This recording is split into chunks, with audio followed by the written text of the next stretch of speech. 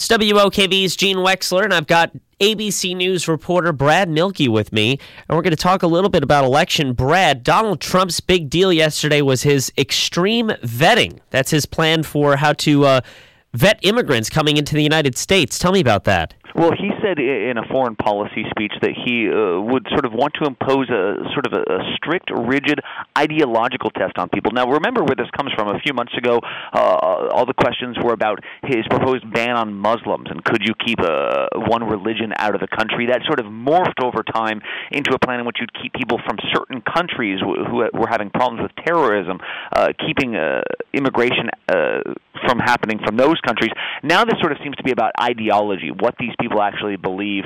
And so Trump says that he would institute a series of questions based on religious tolerance. What do you think about gay rights? What do you think about people of different ethnicities and religions? What do you think about Sharia law? And that the answers to those questions would determine whether or not you're actually able to apply for a visa and to immigrate to the U.S.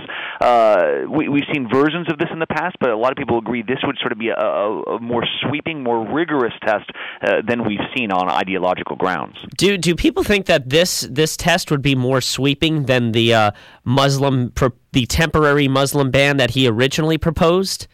Well, that it would not necessarily only preclude people from a certain religion. I think is the idea here. However, that's the big constitutional question. Is we have seen ideological screening before. That's not necessarily something that's new.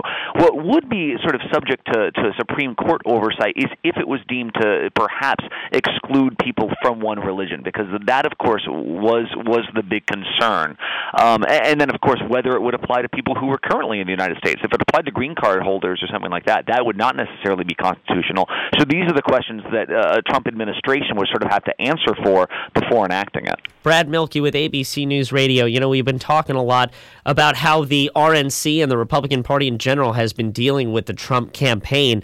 What are the reports saying now? How are things between them? Are they tense? Are they okay? Well, we've seen a lot of reports just over the last several days about there being not just concerns within the Republican Party, but concerns within Trump Tower about how Donald Trump is sort of handling the pressures of this campaign. I mean, think about a week ago where we were Monday and Tuesday morning. Tuesday morning, we were talking about how on message Donald Trump stayed at his previous policy speech, right? That economic speech in Detroit. By Tuesday night, we were talking about whether Second Amendment people were being incited to violence against Hillary Clinton. By Wednesday night, we were talking about whether President Obama was the founder of ISIS. So the big question from the Trump campaign itself has been, can Donald Trump stick to the script? Can he stay on message for several days in a row? That's the question that we're going to be following throughout the day. And Brad, we had Joe Biden campaigning with Hillary Clinton. That's the first time he's campaigned with her.